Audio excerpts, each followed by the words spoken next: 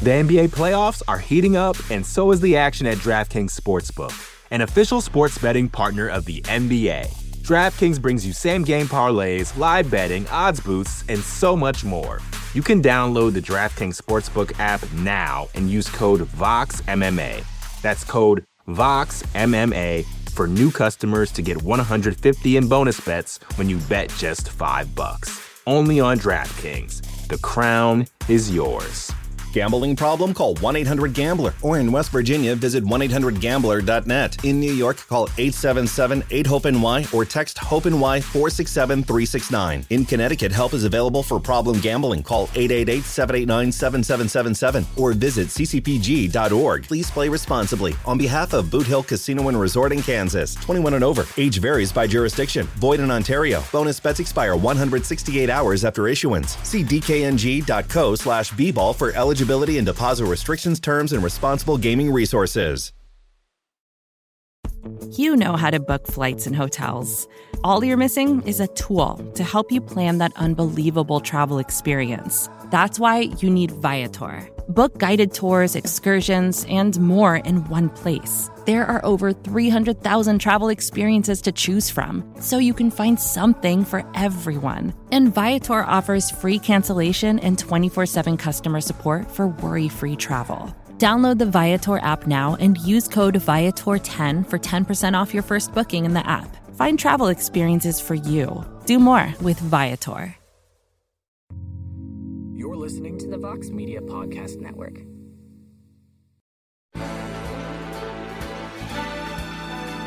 Live from MMA Fighting Studios, this is Between the Links. And now, your host, Mike Heck. The iconic voice of Esther Lynn welcomes you to a brand new edition of Between the Links as we record and drop this on Tuesday. Not much to discuss in terms of the major MMA landscape from this past weekend, but a lot of storylines coming out of combat sports for sure after Saturday night in beautiful, scenic Hollywood, Florida. And then this weekend, the UFC and Bellator both have events on Saturday, and we have ourselves a good old-fashioned infighting here on the show this week as we introduce the challenger, one of the winningest players in the history of the program, and that's over multiple iterations of the show. One half of the combat sports social media tag team champions of the world from MMA fighting, Mr. Jose Youngs. Jose, welcome back, my friend. It has been a minute. I can't remember the last time I was on this show. I was trying to remember before I signed on. I feel like nothing's changed except for Jed's hair. That's about it. Was it the tag team matchup? Maybe. That might be it. The one where we pretended that Kamaru Usman was the breakthrough fighter of the year, and then the second I'm gonna do a little, break and kayfabe. The second we went off air, everyone on the other team was like, "Yeah, Brandon Moreno was the right answer," and I was like, "I know. You guys are just having a silly goose time. I was right, per usual." Well, we appreciate you coming back on, Jose, despite the bad judging from E. Casey Latin. Where have we heard that before? But back on the show himself, looking to make it another successful title defense, a man who was victorious in that aforementioned tag team matchup. This man has been on a tear as of late, fiery takes, and this man is truly Mr. No Gray Area. Also from MMAfighting.com, Mr. Jed Mishu. Jed, how are you, my friend? Mike, I'm already mad at you, and then you're gonna pretend like Jose is the one who's been ripped off by Casey. Casey's job is basically to rob me, and coincidentally, as we said last week, I've been winning a lot since he's not judging anymore. Funny how that works. So now I'm doubly mad at you because you lied to me, Mike. When are we gonna talk about the lie you told me? Because it hurt my feelings a lot. Which lie is this? That Evander Holyfield and Vitor Belfort was just going to be a glorified sparring match. What happened there, Mike? What happened there? I'm glad you segued right away because I have a lot of thoughts about this, and I haven't had the chance to really express them the way I'd like to. But you know what? Let's just get right into this thing because for those listening right now, I am less than 48 hours removed from my return home from South Florida, from covering the latest offering from Triller Fight Club. We saw boxing, I'm putting air quotes up. We saw music, we saw UFC legends, former world champions, and in the end, we felt a tremendous bit of sadness for those of us who watched it because 58-year-old Evander Holyfield, let's just say he was flat out destroyed by Vitor Belfort. And in the first 15 seconds of the fight, I was like, all right, these dudes are going to move around. They're going to have a little sparring match. Holyfield lands a shot. Then he throws a heavy punch, and he almost falls out of the ring through the ropes. And then Belfort just tore him apart, and the referee mercifully stopped it at the right time. Come to find out, as I said on last week's show, as Jed just brought up, this had exhibition fight written all over it, and that was correct because it turned out it was an exhibition fight. But nobody apparently told Vitor Belfort about that because he did not approach it in the same way as others had before him. He wanted to knock out Evander Holyfield, and he did just that. So, Jose, before we look at other parts of this, what is your reaction to that main event and seeing Vitor Belfort just put the wood to poor Evander Holyfield the way that he did? Weird, I guess I would say. When Evander Holyfield announced that he was going to be the replacement, I was like, well, that's a thing, I guess. I didn't really put much thought into it. Then I watched your interview with him, and I was like, oh, this is not going to be fun. Like, I feel like he said a lot of words and didn't say anything. He also threw a lot of ums and uhs and meandered around. Like, he didn't answer your question. And I don't know. It weirded me out. And then I was like because I remember vividly watching Evander Holyfield like growing up like on television when he was a legitimate steroided out monster, knocking fools out in the heavyweight division, probably like easily top 10 heavyweight of all time. And then I realized that his fight against Riddick Bowe was 30 years ago. And that fight, I lose brain cells watching that fight just of how violent it was. And now he's fighting 30 years later against someone who a lot of people consider to have one of the faster hands in MMA and kind of the original like lightning quick boxer in the UFC, who's also probably not getting drug tested either. Left a bad taste in my mouth, and the fight hadn't even happened, though everyone was like, oh, if Evander touches him once, he'll go to sleep. I didn't think that at all. I thought Vitor Belfort was just going to blitz right through him, and he did exactly that, and I felt sad watching it. So all in all, weird, sad, depressing, shouldn't have happened, didn't enjoy it. There was weird commentary that we'll probably have to talk about, but all in all, I would grade this a 1 out of 10. Jed, I'm not sure if you actually watched this fight. I don't think you really needed to because you could watch all the clips and see all the reactions on social media. Of course, you told everybody to follow along on MMAfighting.com, but just from what you read, what you saw, I mean, especially when the reports are coming out that it was an exhibition fight on Friday, like I was feeling pretty good about things. I was like, all right, these dudes are going to move around. Like Vitor is not going to try to hurt this man. He already said he's not going to try to hurt this man. And no one would have been sad if they went out there and just moved around for 8 rounds. And then we get this, and Vitor just tears through him. So what was your reaction to all of this? You know my reaction because in real time I messaged you and was like, "You lied to me, Mike," because we had this discussion last week, man. I was super down. I knew that this was going to happen. I had hope because the only reason I had hope was because you instilled it in me. You were like, I get that this is horrible and nothing about this is good. This is all awful, but maybe Vitor has enough self-awareness to recognize that he doesn't need to go bolt a 60-year-old former boxing legend. Like he can just do the right thing. And Vitor sure as shit couldn't. I haven't seen the fight. I haven't watched a replay. I haven't watched any of the clips on that fight because there was no need to watch a very sad thing happen. I can go see sad things any day of the week just looking at my Twitter timeline and being part of the MMA community. So certainly didn't need to willingly seek that out. So I have no thoughts on this other than you lied to me, and I'm really upset with you, Mike. Yes, I feel bad too. Perhaps I was a little too naive. And I actually, for the first time in my combat sports career, I'm not the prince of positivity like AK, but I always try to find. Last week, though, yes, man. I know. I try to find the silver lining in everything, and I've never felt like I was too naive for this sport. But for a moment on Saturday, I actually was like, man, maybe I am. Maybe I have to look at things in a new way. Maybe it's just not as rosy. It's definitely not, but I try to like find it in every single sort of fight or storyline or whatever. And then like 15 seconds into this fight, I'm like, all right, I feel good about this. Like Holyfield's moving around. He's just throwing out little jabs and Belfort's just kind of like whopping his head back a little bit. And I'm like, okay, like this is going to be what we're looking around. And then nope, Vitor wasn't playing around in there. And let me tell you what got me more than anything. And I know Ariel sort of talked about this yesterday, and I thought the exact same thing as it was happening.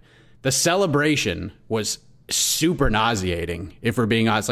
He's celebrating like he knocked out, like this is 1994, knocking out Evander Holyfield. And what was worse, and to kind of build on what Ariel said, because this is literally the thing I thought about, Vitor Belfort on Wednesday, when I interviewed him, he was like, he looked at me like he wanted to stab me with nails into my eyeballs, bringing up the Jake Paul-Tyron Woodley fight, to the point where he wouldn't even let me finish the question I was asking him.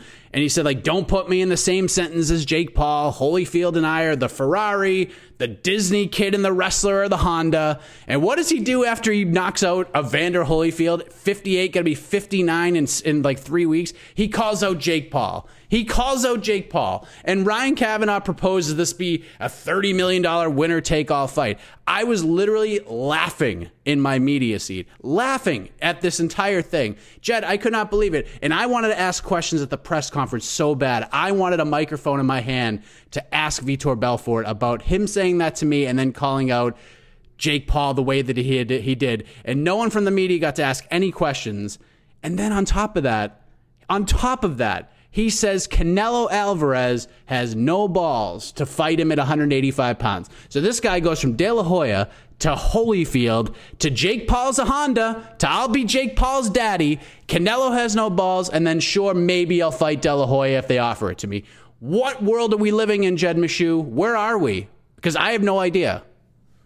Jose, can we just agree to give Mike the point this round? Because he's going off right now. I was so mad on Saturday. I was so mad. But where are we living, Jed? Like, what is Vitor thinking? What is with this? See, this is the part that I'm upset at you about, because this is totally what I thought was going to happen. Because Vitor is not the most self-aware human being that's ever lived. Like, he's not a stupid man by any means, but he sometimes just doesn't get the picture. And he clearly just whiffed hard here. And so now he's calling out for a bunch of fights that he's not going to get. He looks awful in every respect. And contrast that with everything that Anderson Silva has done over the last year. And it's just so stark. It's such a stark bad image for Vitor. The only people who came out of this weekend looking worse than Vitor is the Florida Athletic Commission for allowing this to happen in the first place. Other than that, everything was bad for him as far as I'm concerned. Jose, what do you think? Like, when you were watching all of this, I didn't get to, I tried to jump into the post show. I don't remember which iteration. I know we had to do it a couple of times because we didn't know when the press conference was going to start. But just hearing Vitor react the way that he did and the call outs and all of this, what were your thoughts on the aftermath of the fight? It was silly. It was stupid. It was pointless. It was desperation. I hated everything about it. Like, and you said that Ryan Kavanaugh came in with a $25 million contract. I mean, $30 million like offer. It was a $25 million offer, and then some psychopath came out of nowhere and goes, "Hey, I have $5 million. I did a bunch of drugs. I'm just gonna scream. I'm gonna add $5 million to this ridiculous bet." It was stupid. It was idiotic. I mean, outside of your interview with him where he basically kind of shunned Vitor Belfort, and then he's texting Aaron Hawani on the MMA Hour saying, like, tell my son, and this, and I'm like, first of all, I don't think you know how YouTube works, my guy, because he said if you turn the fight down, all of your little Disney fans are going to become my fans. I am really confident when I say that no one that follows Jake Paul's career religiously knows who Vitor Belfort is. And that's not a knock on Vitor, because he's clearly like he is the every definition of the word pioneer of mixed martial arts. He is one of the greatest middleweights of all time. That Jake Paul's audience just doesn't know that. They have absolutely no idea who Vitor Belfort is. They only watch that Triller. Like, I know Triller is probably banking on, like, oh, Jake Paul fought Ben Askren. Now all of Jake Paul's fans are Triller fans. That's not how fandom works in 2021. They follow their person around. They don't follow the programming around. It just reeked of idiocy. I don't understand. And then there's also a problem where Vitor's like, oh, Canelo Alvarez doesn't have the balls to fight me. Canelo Alvarez fights at 168 pounds. Vitor Belfort fights at 185 pounds. And I am so confident when I say that Canelo Alvarez could take a month off and Vitor Belfort could just train and take all of the Mexican party favors he wants, and Canelo Alvarez would go out there and just eat Vitor Belfort. Canelo Alvarez would make Vitor eat himself. That's how dominant it would be. He wouldn't eat Vitor. He'd be like, Vitor, I'm gonna destroy you, and then you're gonna ingest yourself. That's how one-sided that fight will be. So, I agree with Jed. The biggest loser of the week was the Florida State Athletic Commission, followed very closely by Vitor Belfort, who celebrated like he had just won an actual boxing match against an actual boxer. Jose, do you have any interest in seeing Vitor fight Jake Paul? Like, does anything stick out to you? On top of what you just said about Vitor stock, because I had an argument with somebody on Saturday, a fellow media member. I said, I was like, in my opinion, Vitor Belfort's stock dropped so much, like immensely dropped. And he completely disagreed with me, and I couldn't understand why. Like, I felt his stock dropped so much on Saturday. I mean, we're talking about him. We're talking about his call out and how weird it is. And I mean, even Jake Paul had to respond.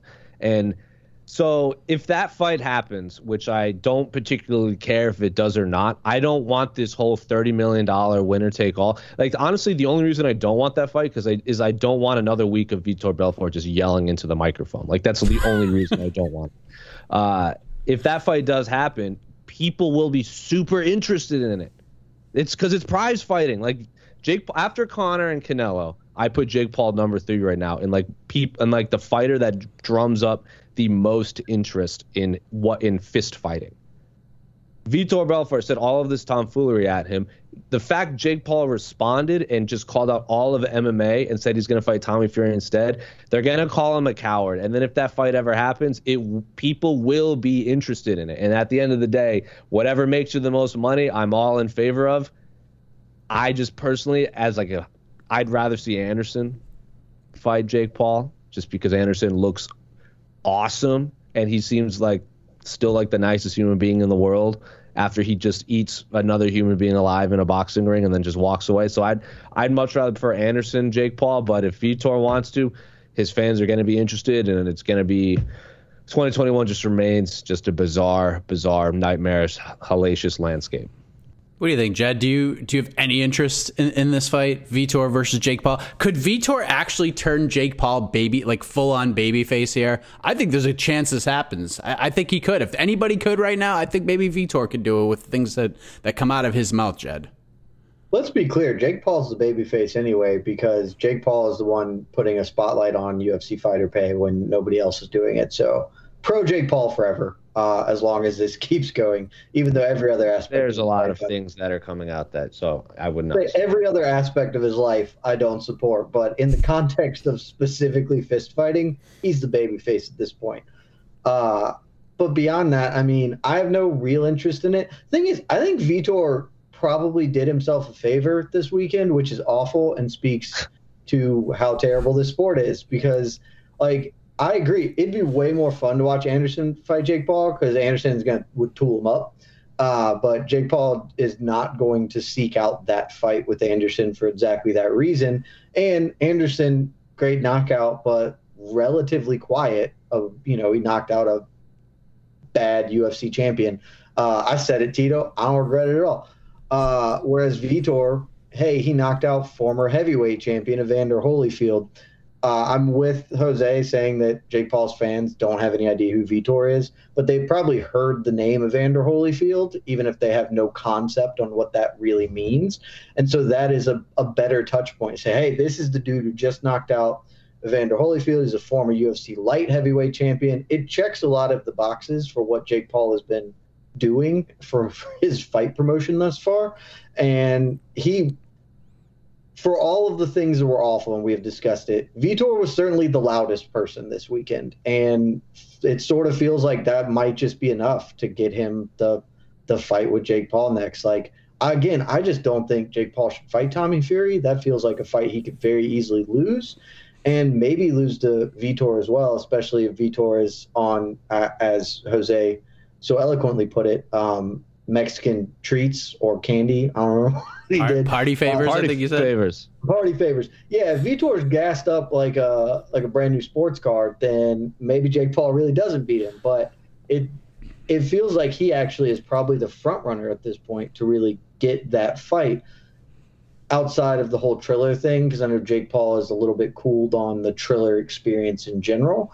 But yeah, it's awful, and it shouldn't be this way. No one should want Vitor to get a high-profile fight after how badly he reacted to knocking out a 6-year-old Evander Holyfield, but he probably is in the driver's seat right now. The whole thing, this main event was very bad. I thought the fight was awful. The reaction, the post-fight was awful. Hopefully Evander Holyfield made just so much money that he never even has to think about boxing again.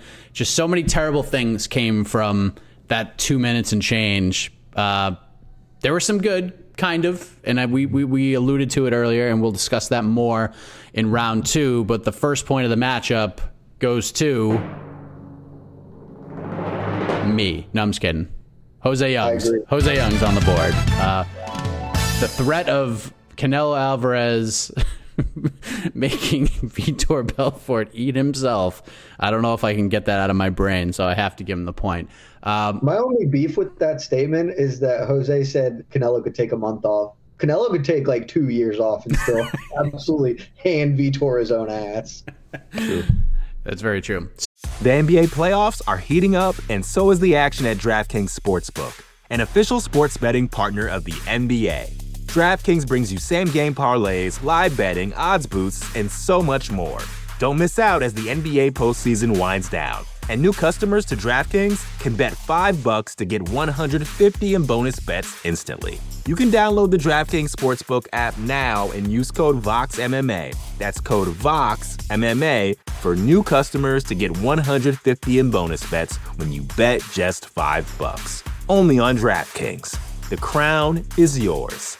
Gambling problem? Call 1-800-GAMBLER. Or in West Virginia, visit 1-800-GAMBLER.net. In New York, call 877-8-HOPE-NY or text HOPE-NY 467-369. In Connecticut, help is available for problem gambling. Call 888-789-7777 or visit ccpg.org. Please play responsibly. On behalf of Boot Hill Casino and Resort in Kansas, 21 and over. Age varies by jurisdiction. Void in Ontario. Bonus bets expire 168 hours after issuance. See dkng.co/bball for eligibility and deposit restrictions, terms, and responsible gaming resources.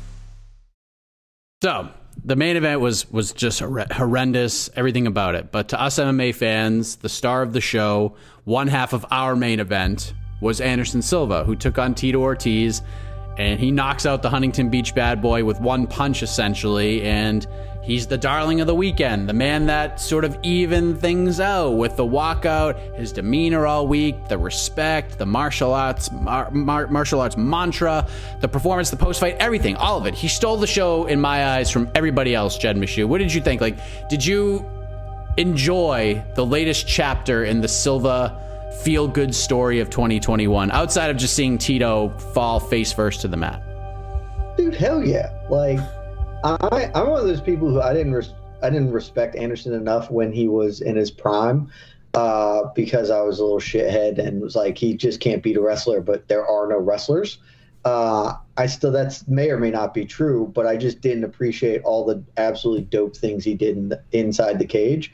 And then he hit his decline, and then I really was like, man, I honestly became way more impressed with Anderson when he went on that big losing skid, because he clearly had lost his fastball and his changeup, but he was still competitive with some of the best fighters in the world, which is hella impressive.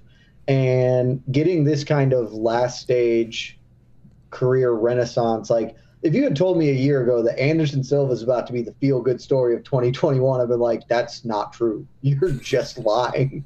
And instead, it's awesome. Well, like, I still don't entirely understand how it's happening, but I'm not here to question how it's happening. As soon as this fight was announced, I told you, I think on this program, that I couldn't have been more excited to watch the greatest striker in MMA history just caroom shots off the giant noggin of Tito Ortiz, and that was the true main event, even when it was supposed to be Oscar De La Hoya Vitor. And that was prescient and true, because it was easily the best thing that's happened this month, probably. And I did not buy the pay-per-view because, as I told everyone last week, you can just get all the info on MMAfighting.com, see all the important things, And I think that was absolutely the right decision, because on MMAfighting.com, you can go watch the 81-second fight highlight, and I've watched it many times because it's the best. How about you, Jose? Did Anderson's triumph put a smile on your face Saturday night? I mean, not the result, not really, just because I'm pretty confident that that same result would have happened even if they fought in an MMA fight in their prime. Anderson Silva always just seemed a league above Tito Ortiz in every aspect. Like, Anderson Silva at light heavyweight at one point was like a mythical figure. Like, he would just kind of step in those through that archway and just do insane things inside the octagon. And then, of course, as Jed said, he kind of went on that skid. But I don't know, like, I'm happy in the sense that I think our colleague Sean El-Shadi has said it a few times. I'm happy that Anderson is getting the proper send-off that he didn't get in the UFC, because as Jed said, his last 5-6 fights, let's also be clear. I've scored that fight for Derek Brunson when they fought. I thought Derek Brunson beat Anderson Silva in Brooklyn. So if you would have told me that after that he just took Stephan Bonner's soul in Rio de Janeiro, that he would not get another stoppage win until 2021 in a boxing match against Tito Ortiz, I wouldn't have believed you. And then as slowly as kind of Anderson Silva declined, and then he kind of got that very lackluster send-off on Halloween night 2020 in front of no fans, and then to beat Julio Cesar Chavez Jr. and then Tito Ortiz, and to have the entire MMA community just kind of rally behind the guy that was there a lot. Jed said himself that he was kind of a little shithead and didn't really give Anderson Silva the respect he deserved when he was doing his thing, which is commendable that he finally accepted that. But a lot of fight fans, I am sure Anderson Silva is the reason that they got into MMA. We've had Guilherme Cruz on the A side a few times, and he said that front kick with Vitor Belfort was the genesis of the MMA boom for an entire country. So I know for a fact that a lot of fight fans are just happy in general to see Anderson get some sort of success in a proper setup. So I'm happy for the man. The result itself, I kind of went like, yeah, duh, that was going to happen regardless of when this fight took place. So I'm happy for the man. The outcome, saw that coming. I'll say that. Okay, let's dive deeper into the outcome, Jose. Saw that coming? The minus 1,200 betting favorite? Yeah. I think everyone saw that coming. I don't think I didn't look at a single betting line. I'm like, this is it was minus 1,200 because I was like, I'd like to bet on this guaranteed thing. It should have been bigger. Like, that gap should have been much bigger. Well, it should have been, but there's not a lot of meat on a minus 10,000 Anderson Silva. Now, just to kind of dive into the result a little more, Jose, you've been on the show enough, and Jed has as well. We very rarely mention the F word on this show, and I won't mention it here because I don't think we should. But I will go with the S word, maybe sprinkle in the T word. Shenanigans and tomfoolery. Those are the words we're going with. The F word is fixed. We're not going to use that word here. Because that's the S and the T there, that's what a lot of people are screaming coming out of this fight with the way Tito is throwing punches in the corner. I mean, maybe he's just the most terrible boxer of all time, but there are a lot of people. That's probably the answer. But there are a lot of people in this industry who I respect who think that there might be a little bit of shenanigans and tomfoolery, mostly from the Ortiz side, not from the Silva side, mostly from the Ortiz side. Did you see anything, Jose, that would warrant those reactions? Did you have any of those reactions at all? Yeah, I don't think it was fixed in the sense that Triller went up and told both of them that it wasn't like Mark Coleman and Pride or anything like that. It was very much, I think, all of the interviews Tito Ortiz said leading up to this fight where he's like, I'm going to try really hard to make weight. Like, I'm going to try. I'm willing to die, and I'm going to try. I might not make it, but I'm going to try. I'm like, he's not going to make it. He just admitted it. He's not going to make weight, and we're like a month out. So he's probably getting a stupid amount of money. I'm sure once they announced this fight, something weird was going to happen because Anderson went from Julio Cesar Chavez Jr. beating I've said this a million times. I am so far away from being a fan of Chavez Jr. I think I've used the phrase bum many times when discussing him, but he is a legitimate boxer. Tito Ortiz is such a massive step down in competition for Anderson Silva. I'm like, These two just got an insane amount of money. Why would he not take this fight to just, as Jed has said a few times, lamp a big-headed fool? And he did that exactly. So Tito Ortiz probably got a lot of money, knew he wasn't going to make weight, knew he probably wasn't going to win, and just goes, you know what? As they do in the professional wrestling business, let's just go home in the middle of the ring. And that is exactly what happened. First punch that landed, I'm sure hurt. I'm sure just detached him from his senses for maybe a half second and fell down. So not saying that's what happened, but if you're watching that and that is what you believe, I'm not going to argue with it. I don't think Anderson Silva had anything to do with it. I don't think Triller had anything to do with it. I just think Tito Ortiz got a giant paycheck, struggled to make weight, and said, I want to go home right now. And he did.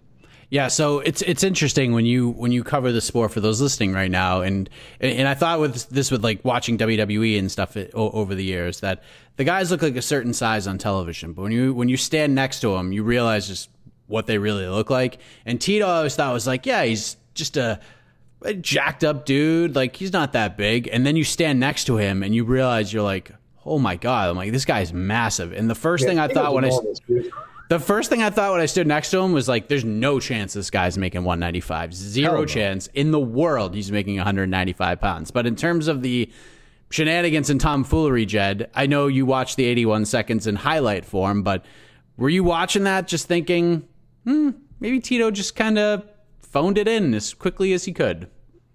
No. Like, I never understand, like, one, we've talked about fight fixing and how it, like, doesn't really happen. But, like, how do you even come to that conclusion? He's a minus 1,200 favorite. This should be the outcome that is expected. And, frankly, anybody saying that this was fixed or that Tito phoned it in, you have never seen Tito Ortiz do anything because you're giving him so much credit as an actor that he does not deserve. This dude can't put together 3 sentences without stumbling over himself, and somehow you think he is going to fake getting dropped and be done, and he's not going to botch that too? Like, no, he got. And rewatch it, you can hear the sound of those punches. They land very cleanly, and Tito's damn near 50. Like, this is the outcome that was expected. It's the outcome we got. And if you think it was fixed or shenanigans or chicanery or whatever happened, you are giving Tito Ortiz a lot of credit. Did you ever watch Tito do anything? Have you ever Borshinia MMA, I forget his actual Twitter handle, great MMA Twitter dude who's made it his life mission to catalog Tito Ortiz being awful on the microphone. Watch any of the whatever those things that you pay people to say stuff for you. I don't remember what that cameos, right? Cameos, yeah. Watch any Tito Ortiz cameo because they're all on that Twitter profile. And he can't get out like a happy birthday message without screwing it up. You think he's going to fake getting knocked out in a fight like he really can do that? No chance, man. No chance. Jose, I know you had to work the broadcast on Saturday and watch it, but did you watch the Trump commentary at all? Nope, not 1 second of it. Okay. Did not. Absolutely not. I saw enough of that man in your highlight videos you sent, and he was, on the regular broadcast, but I didn't listen to 1 second of him commentate the fight. And Jed, you didn't watch, so we'll end this. I would not have watched that. I would have cut off a finger before willingly watching that. That's just not an outcome that I was interested in. What does Anderson do now, Jed? What would you like to see him do next? I mean, we talked about it. I'd be happy to watch him box a Paul brother. I don't think that's going to happen. My guess is I feel like Anderson probably ends up getting De La Hoya next. I know De La Hoya is obviously supposed to fight Vitor. Maybe they run that back, but I think Vitor wants to make a real hard push for the Paul brothers, and Anderson seems like he's just kind of down for whatever. And I know De La Hoya is still going to want to box again. And honestly, coming off of that, I feel like De La Hoya should be more interested in Anderson and how all that shook out than in facing Vitor. So if I'm putting money on it, I would guess that he's going to fight De La Hoya next. But honestly, it may just be, you talked to him afterwards. You interviewed him for the site, and he's really interested in competing with his son on the undercard, which I think was originally supposed to happen this past weekend, and things got in the way. So it may just be as simple as whatever the first opportunity is to do that, that's what he ends up taking next, because he just wants to stay active and kind of fulfill that check that box on his wish list. What do you think, Jose? Like, it seems like he wants to stick around the boxing world. Like Jed said, he wants to fight on the same card as his son. Feels like that's the next move. But Anderson Silva versus blank is the fight to make. How do you fill that blank in? I think Oscar will end up fighting Vitor, because I think they said at the press conference, Anderson said that when that name was presented, he said, well, I think Vitor has unfinished business with him, so Vitor can fight Oscar. So I think that fight will probably happen. I don't know, maybe Anderson versus Logan Paul, solely because our own Damon Martin interviewed the Showtime executive Steven Espinosa, and he was presented that fight. Like Damon asked him about that fight possibly happening. This was before the Anderson Tito fight was announced. So, and Steven Espinosa seems semi-interested. That is a fight that is clearly on their radar that we will explore. The Paul brothers, I'm sure, would be more than fine having Anderson's son be on the undercard. Like, they seem like to fill these cards and have a lot of stories in every single fight from top to bottom. Like, I think Jake Paul even said himself that he had his fingers in every single fight that was announced for his undercard. So there was a reason everything was on there. So I think if Jake Paul is going to fight Tommy Fury, I don't think I would have any issue, because Logan is much more closer to Anderson's size than Jake. And then if they both win, then maybe that could, like, if Jake Paul and Anderson win, then maybe that fight could happen down the road. But I wouldn't hate that fight at all, especially if it was in Los Angeles. I know Anderson and his son live in L.A. Jake Paul and Logan clearly have houses in L.A. They've lived in L.A. for a long time. The fight at the Staples Center was kind of taken away from the fight fans there. I know it would probably be a Showtime fight, not a Triller fight, but if I'm Anderson's team, I'm at least exploring him possibly fighting Logan Paul. I think my favorite part of the entire week was during the press conference when Trump said he would beat Joe Biden easily, and then Anderson's face. I had to turn the camera and zoom in on Anderson's face. It was the best thing of the whole week. It was amazing. I don't think Anderson wants to fight on Triller anymore either. I think he'd be much happier fighting on Showtime. Yeah, I would agree with that. So we spent 30 or so minutes on this card, and I covered it, and I thought Triller was very accommodating, very opportunistic for us, but I think that's a little too much time. So we're going to move ahead to this weekend's festivities. The point for round 2 goes to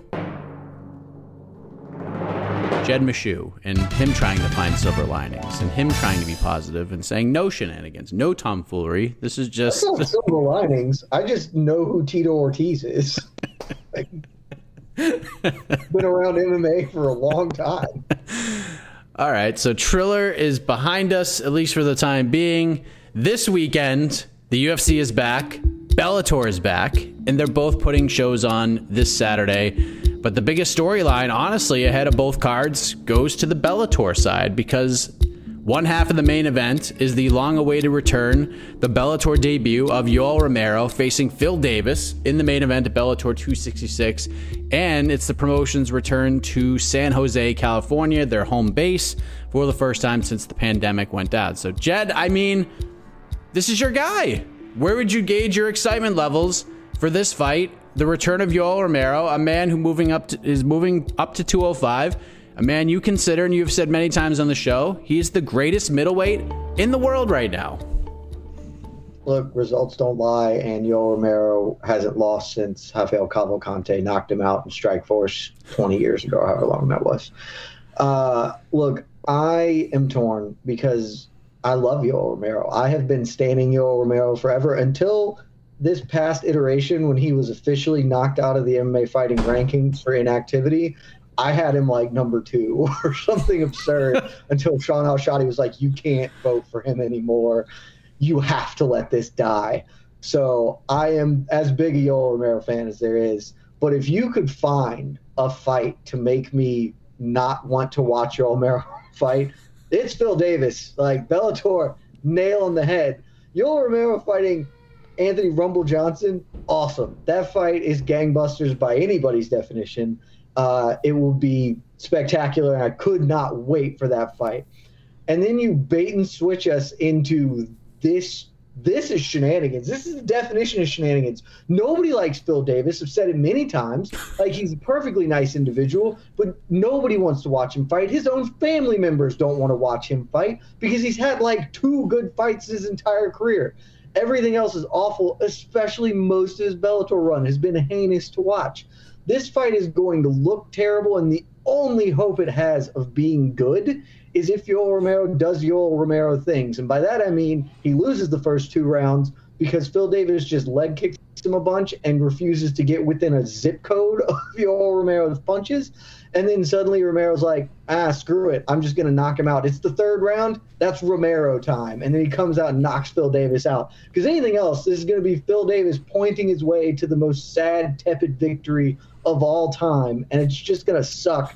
And there's not even other redeeming fights on this card or, frankly, the UFC card, which we're going to get into. This is just Bellator has had an awful 2021, and they are keeping that momentum going by just doing everything they can to make me not interested. Jose, are you in the same boat as Jed, or is there a little more excitement on your end with this Yoel Romero-Phil Davis fight? The fight itself, it is not, as Jed said, it is not the fight that I probably would have booked. I wanted Yoel Romero in the Grand Prix. Let's not forget, this is not a Grand Prix fight. Both of these men are out of this big light heavyweight tournament they have going on. Right? Correct. Like Phil Davis lost to Nemkov, and Yoel Romero was bounced when he pulled out of the Rumble fight. Correct? Yeah. Like, this is not a Grand. Yeah. So what is this fight? What does this fight lead to? Like, neither one is going to get a title shot immediately. Neither one is. This is just a fight to introduce Yoel Romero to Bellator, and Phil Davis is a name that fight fans know. And like, as Jed said, he's not the most pleasant man to watch fights, but I think being a very boring fighter and making fights super boring and winning is a underrated skill in MMA. I know Jed shakes his head, but hey, I'm not here to argue that. I agree. Dude's super skilled at that. He's like big Rory McDonald. Yeah, exactly. So like, one of those judges gives Phil Davis one of those rounds against Ryan Bader, and then didn't he fight Nemkov to a split decision too? Like, those are 3 of his last 4 losses are super close split decisions. One of those judges gives Phil Davis those nods. Phil Davis has he hasn't lost since like 2014 after that, his Rumble Johnson loss.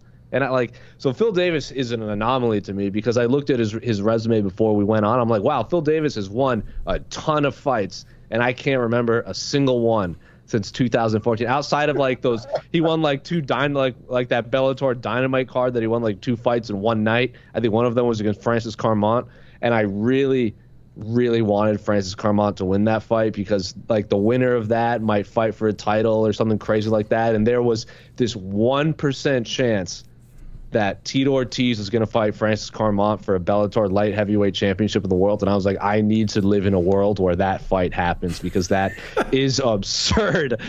So, yeah, I mean, Phil Davis wins a lot. I've also said a million times on various shows that I subscribe to the notion that wins and losses matter in a sport. I know a lot of people on this site don't consider mixed martial arts a sport.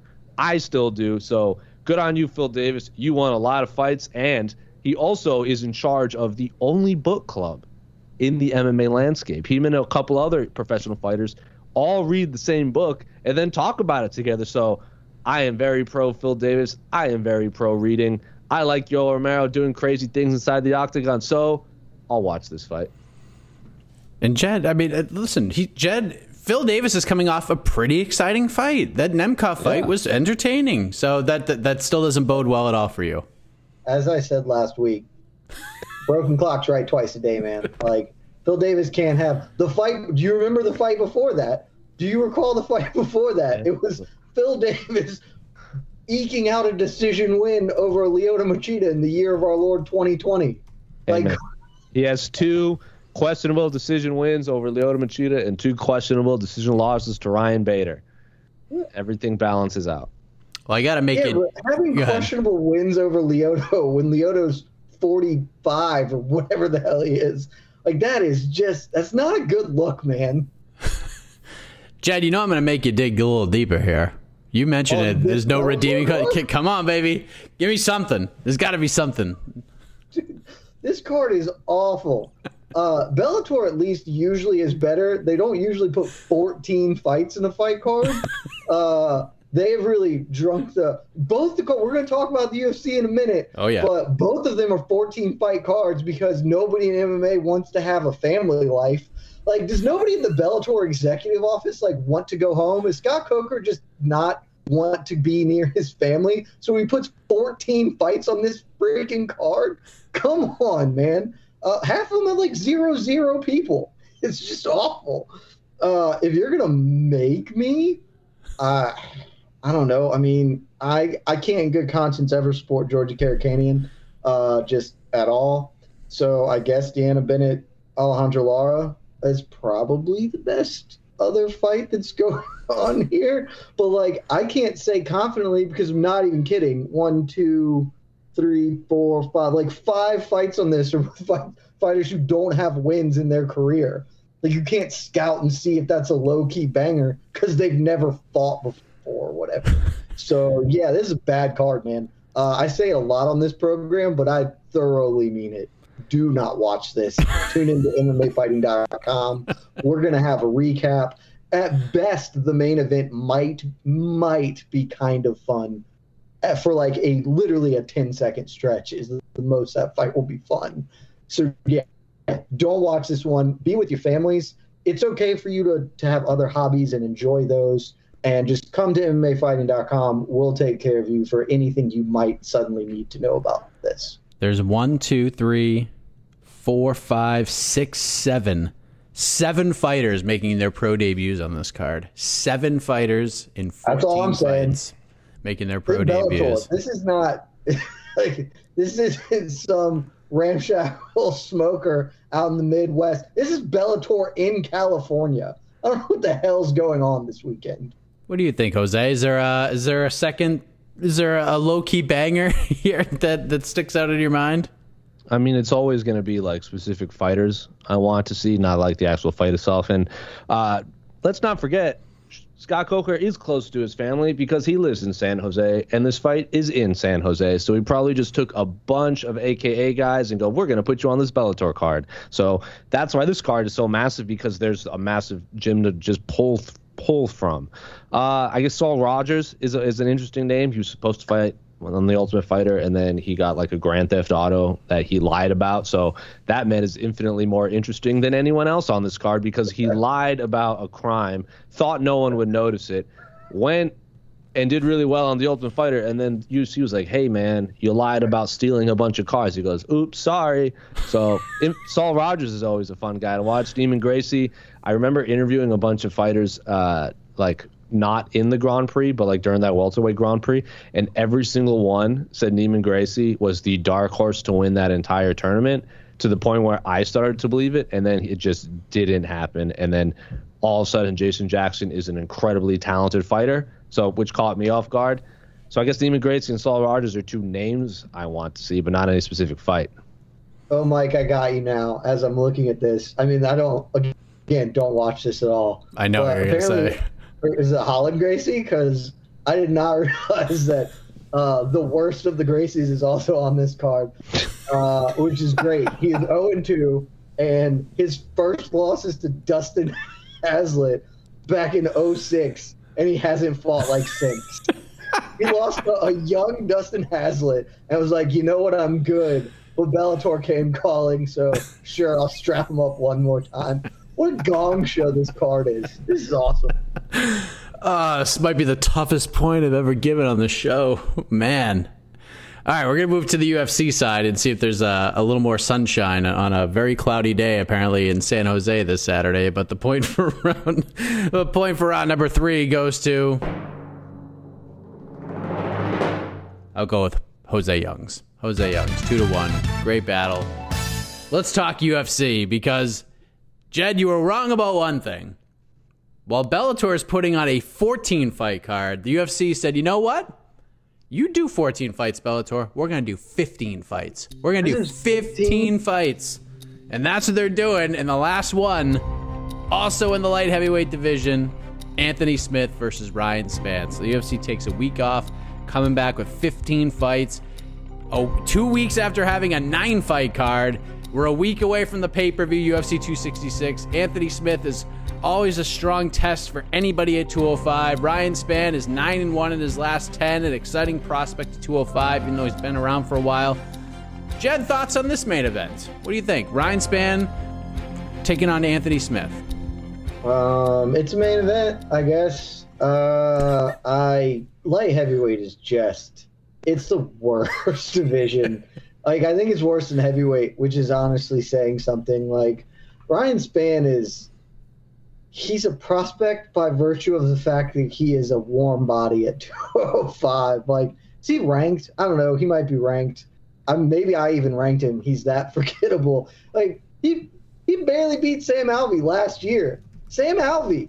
Like, that's not why 205 is just the longer the world goes on, the less good John Jones's career looks in retrospect. To be like, you are probably the best fighter we've ever seen, and holy shit, you are really good at fighting. But man, we thought 205 was good because we had this idea that like all these old people that we loved were good, and now in retrospect, man, that is just a chasm of talent and fun. Like 205 sucks. So this is a fight. It might even be a fun one, actually, because Anthony Smith is a fun fighter, and Ryan Spann can be fun. He usually wins or loses spectacularly unless he's going to a decision with Sam freaking Alvey. So this might be fun. It just hurts my soul that this like matters in MMA, like that this fight means something. But that's also why we get to have a champion like Jan Blachowicz, who would never be a champion in any other division. And that story is very heartwarming and awesome. So hell yeah, I guess. Let's go 205. And it's better than most of the rest of this card. At least it's got that going for it. I love how the more you talk, the more the higher the score of the main event got, Jed. So that's a very compelling argument. That there were 14 other bad fights before it. So in concept, it's maybe that's the plan. Maybe the UFC is like, if we just fill them with awful for 5 hours, when it gets to the main event and they see something that's resembling competent, they'll be like, hell yeah, that's a great fight. I leave here happy and fulfilled. Jose, your thoughts on Smith v. Spann on Saturday? I mean, I got a lot more interested in it after watching Anthony Smith's interview on the MMA Hour. Ryan Spann, as we all noted during the promo which during the Darren Till fight. Was it the Darren Till card? Yeah, that was the last one. He seemed really angry for whatever reason. And Anthony Smith was like, "Why are you so mad, bro?" And then he called him a nerd and a dork and was just like, I don't know, really large, black, scary men don't scare me. That was like half my family growing up. So I'm like, wow, I can't wait to see this stare down because Ryan Spann just seems perpetually agitated by something. I was also at that Ryan Spann, Sam Alvey fight. That was the first card. That was the first fight in the pandemic era. That was when Ryan Spann and Sam Alvey fought in front of a 30,000-seat empty arena in Jacksonville. So that fight was absolutely bizarre. I give everyone on that card a little bit of a pass because of how weird that those circumstances were leading into that fight.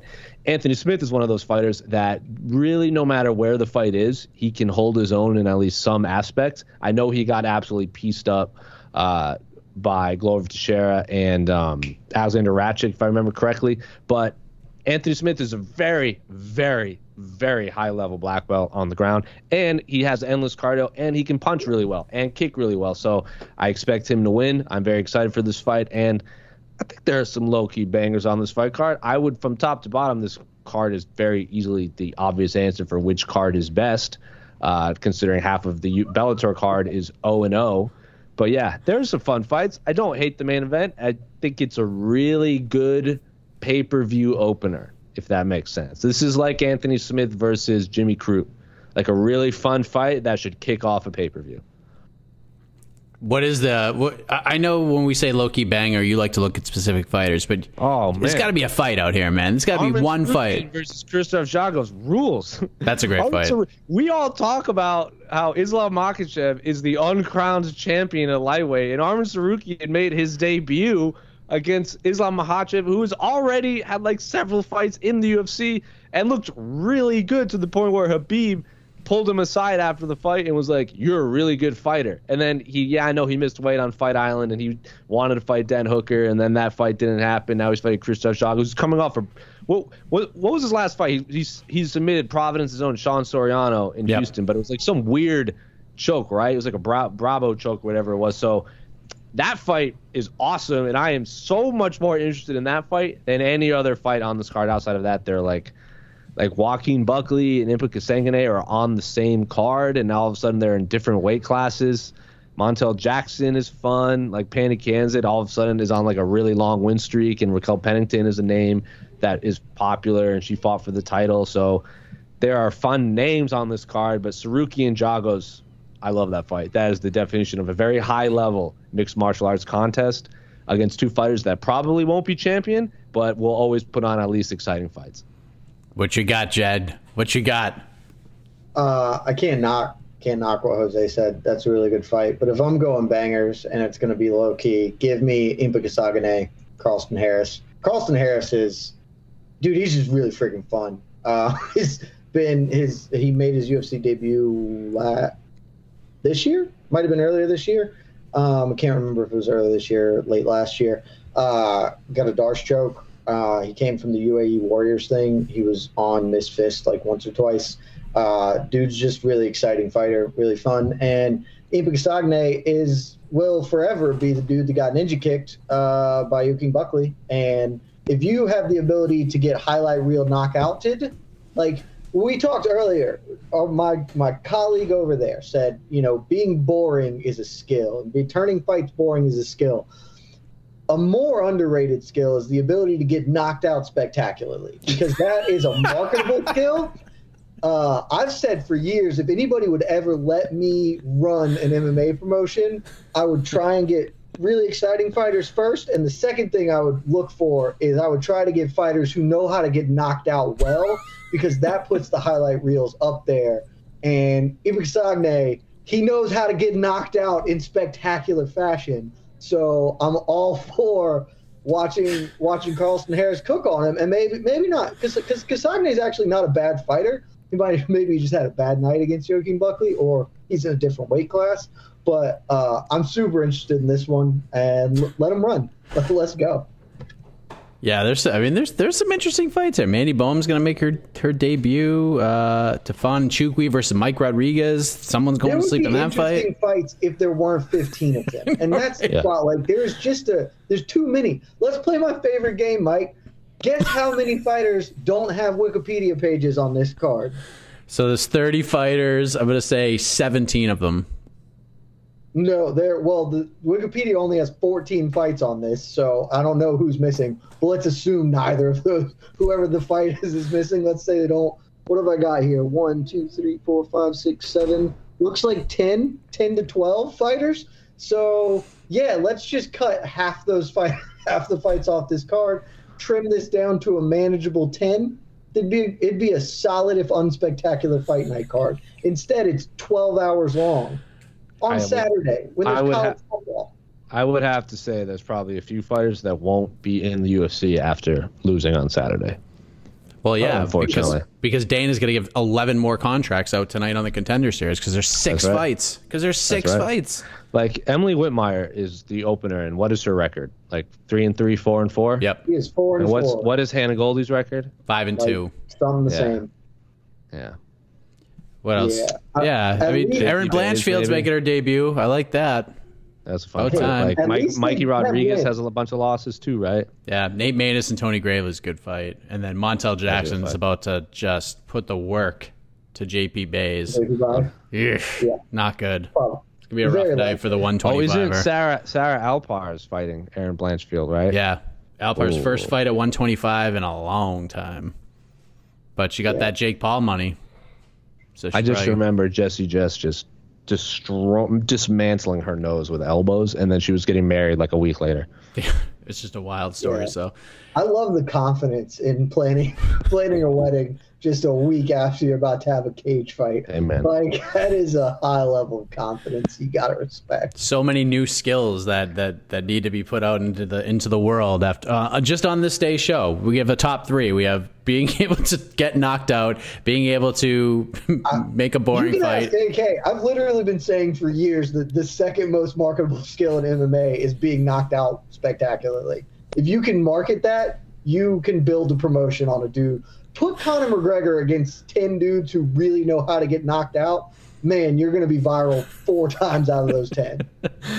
Well, with that new skill you've taught us, Jed, you have gotten the point for round number 4, which means we will go to the knockout round. And I'm not happy about this question, but I couldn't really think of one before we got started. So I'm just going to go with this one because it was such a big story over the weekend.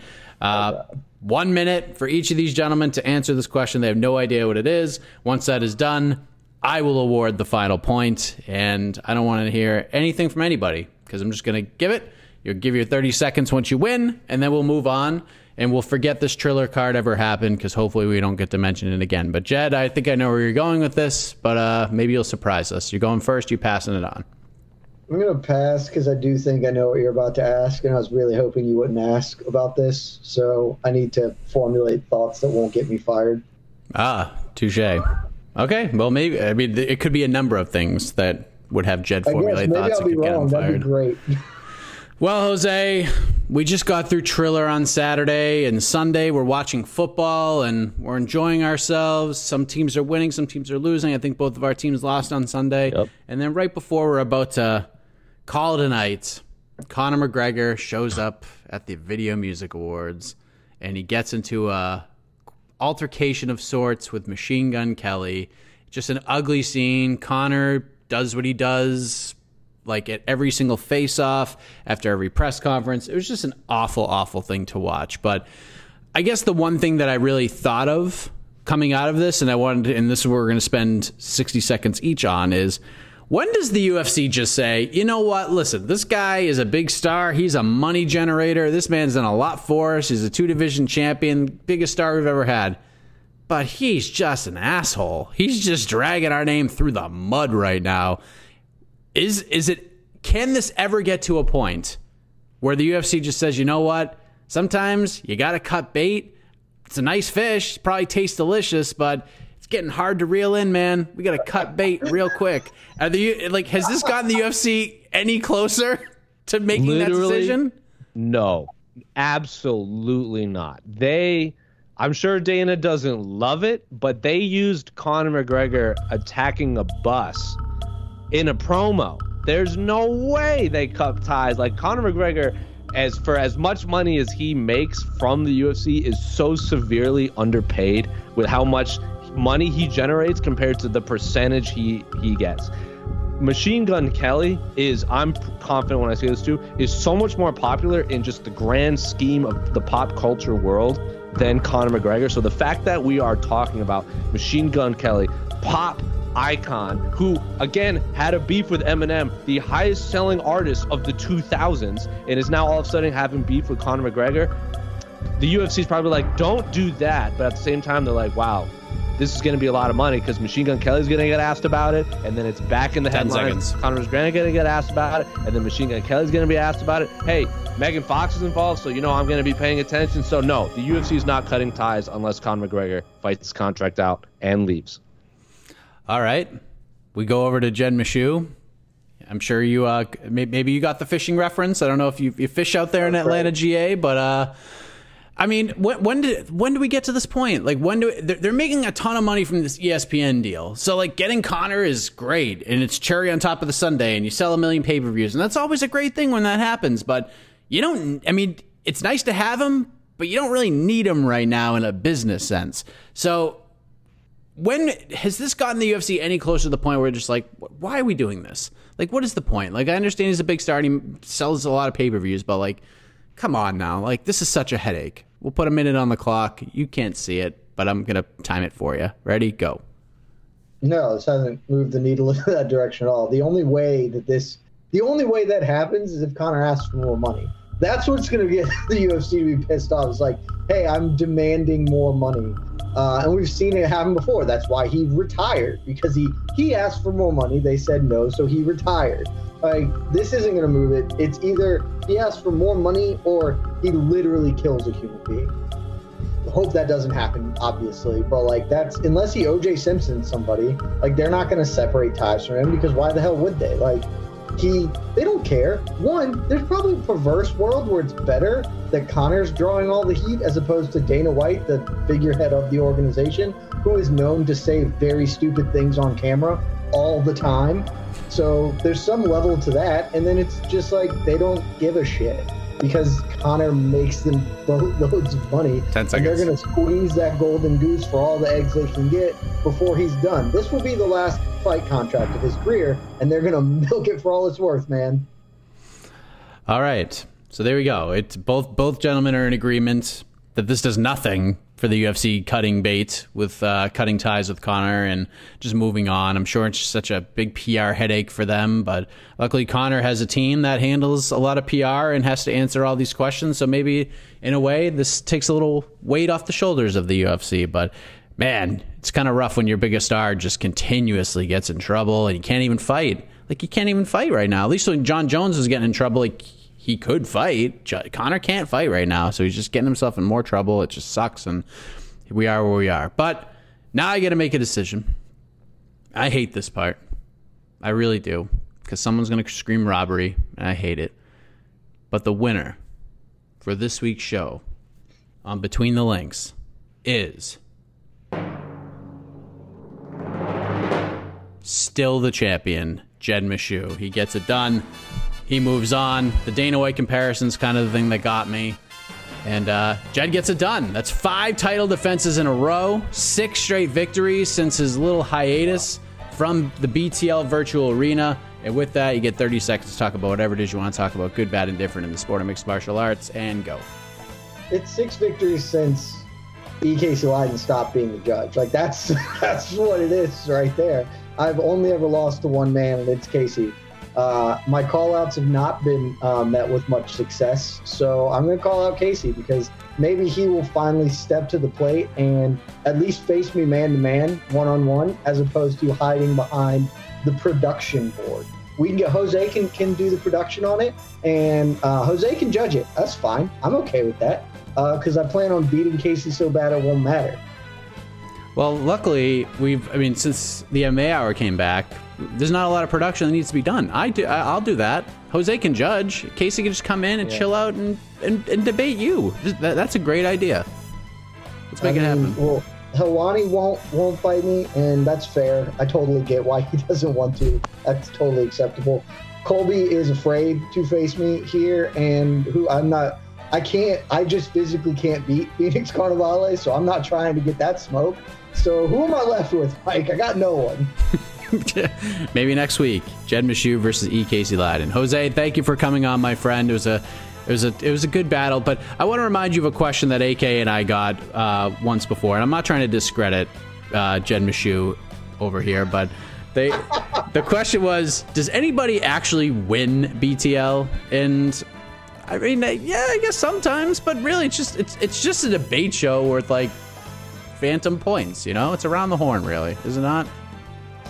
Yeah, and I'm very bad at debate shows because I don't particularly care what other people have to think about a myriad of topics. So when you're like, you have to argue against it, I go, but I just, like, Jed could say 3 + 3 is 9. I'll be like, yeah, that makes sense. Have a good day. That's 2021 for you, ladies and gentlemen, because there is some serious heat between these guys in past episodes of the program, but here we are, just kind of getting along and just going hard against the promotions and their 15 fight cards. Life wears you down, Mike, and 29 fights coming down the pipe at us. That's, again, 7 of them with fighters who haven't fought before in a major mixed martial arts promotion. I'm not Caposa. I'm not supposed to watch shit like that. God bless Caposa. Just a true gem of the MMA space. Really is. Grabaka Hitman, way to go, buddy. Absolutely. Don't know how you do it. Yes, shout out to Grabaka Hitman. But that is it. We are done. Lots to discuss next week, I'm sure, because we'll have 29 fights to look at, plus UFC 266, International Fight Week. Some interesting battles are around the corner as well, so we'll have a lot to discuss next week. Thank you all for watching, but you didn't watch, so you're listening right now. Damn, Skype threw me off, and I'm not editing this out. So thank you for listening. We'll see you next week once again Between the Links. Good night, everybody.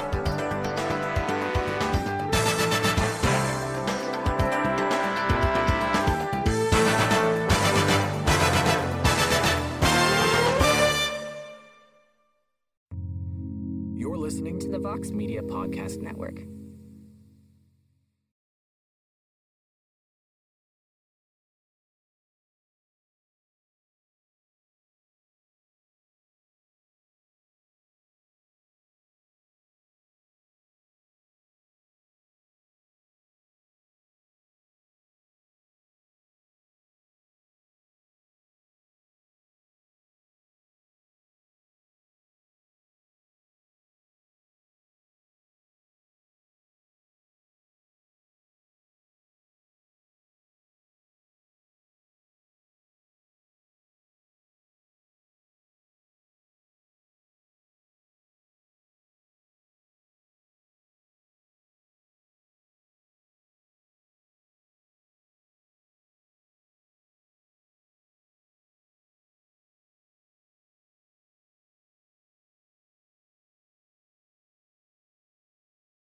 The NBA playoffs are heating up, and so is the action at DraftKings Sportsbook, an official sports betting partner of the NBA. DraftKings brings you same-game parlays, live betting, odds boosts, and so much more. You can download the DraftKings Sportsbook app now and use code VOXMMA. That's code VOXMMA for new customers to get $150 in bonus bets when you bet just $5. Only on DraftKings. The crown is yours. Gambling problem? Call 1-800-GAMBLER. Or in West Virginia, visit 1-800-GAMBLER.net. In New York, call 877-8-HOPE-NY or text HOPE-NY 467-369. In Connecticut, help is available for problem gambling. Call 888-789-7777 or visit ccpg.org. Please play responsibly. On behalf of Boot Hill Casino and Resort in Kansas, 21 and over. Age varies by jurisdiction. Void in Ontario. Bonus bets expire 168 hours after issuance. See dkng.co/bball for eligibility and deposit restrictions, terms, and responsible gaming resources.